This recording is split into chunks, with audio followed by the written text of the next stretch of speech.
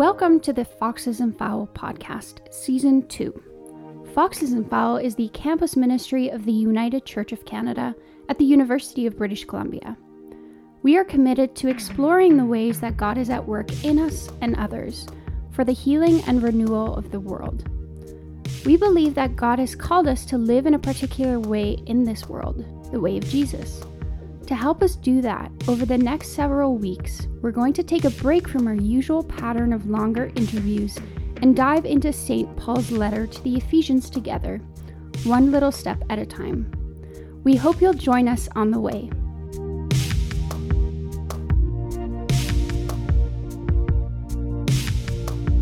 Hey, I'm Aaron.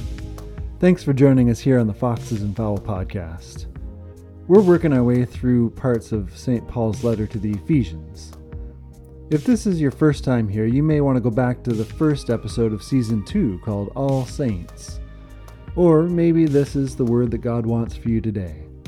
Either way, I'm glad you're with us. In the first episodes, we looked at Paul's introduction to the letter, in which he drew us toward the wonder of God with us and for us in Christ.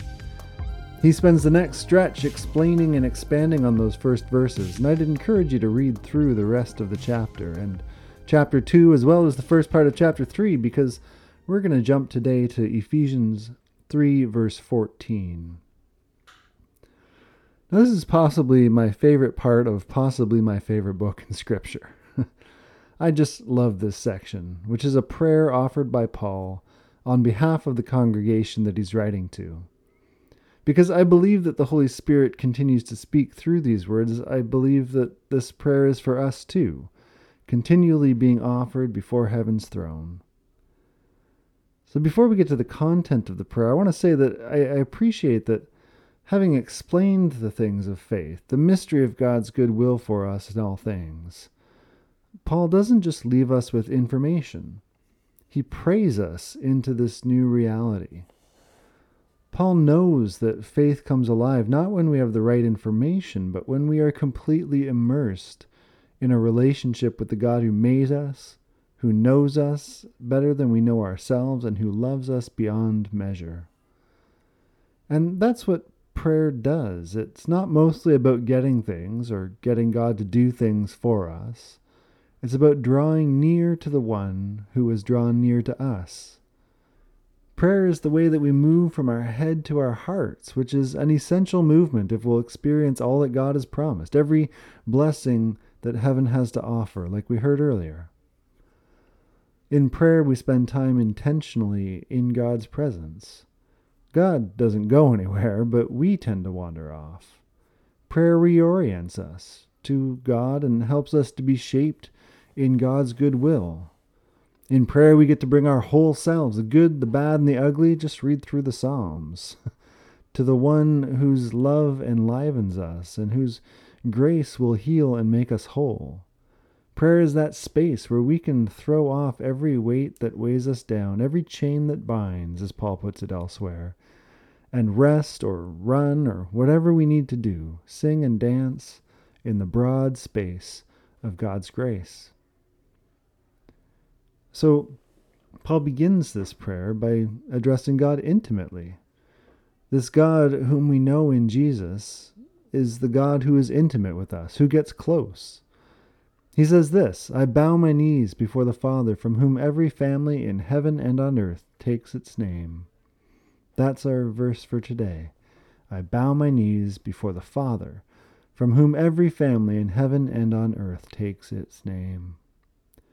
Father is probably the most widely used name for God in the Christian tradition. When Jesus taught his disciples to pray, he told them to say, "Our Father in heaven." What's important to understand is that this name doesn't conform to our understandings of gender and sex.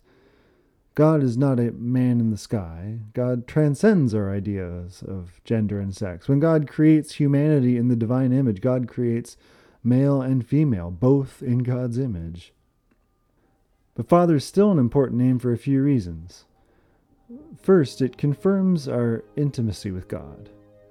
Remember, we are adopted into God's family, brought fully into God's household. We are part of the family business. It's God's name that defines us and nothing less. And we have access to God in a way that we couldn't have imagined. We have access to God in a way that is analogous to the way that we ideally have access to our earthly parents. And this is the divine parent who knows how to give good gifts to his children.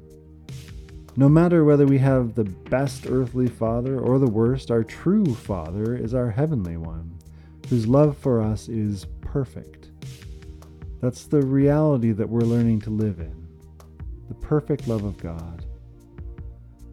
What's more, this Father image reminds us that Christian faith is about more than an individualistic belief system. It's about being brought into a community of co-conspirators for the sake of God's kingdom.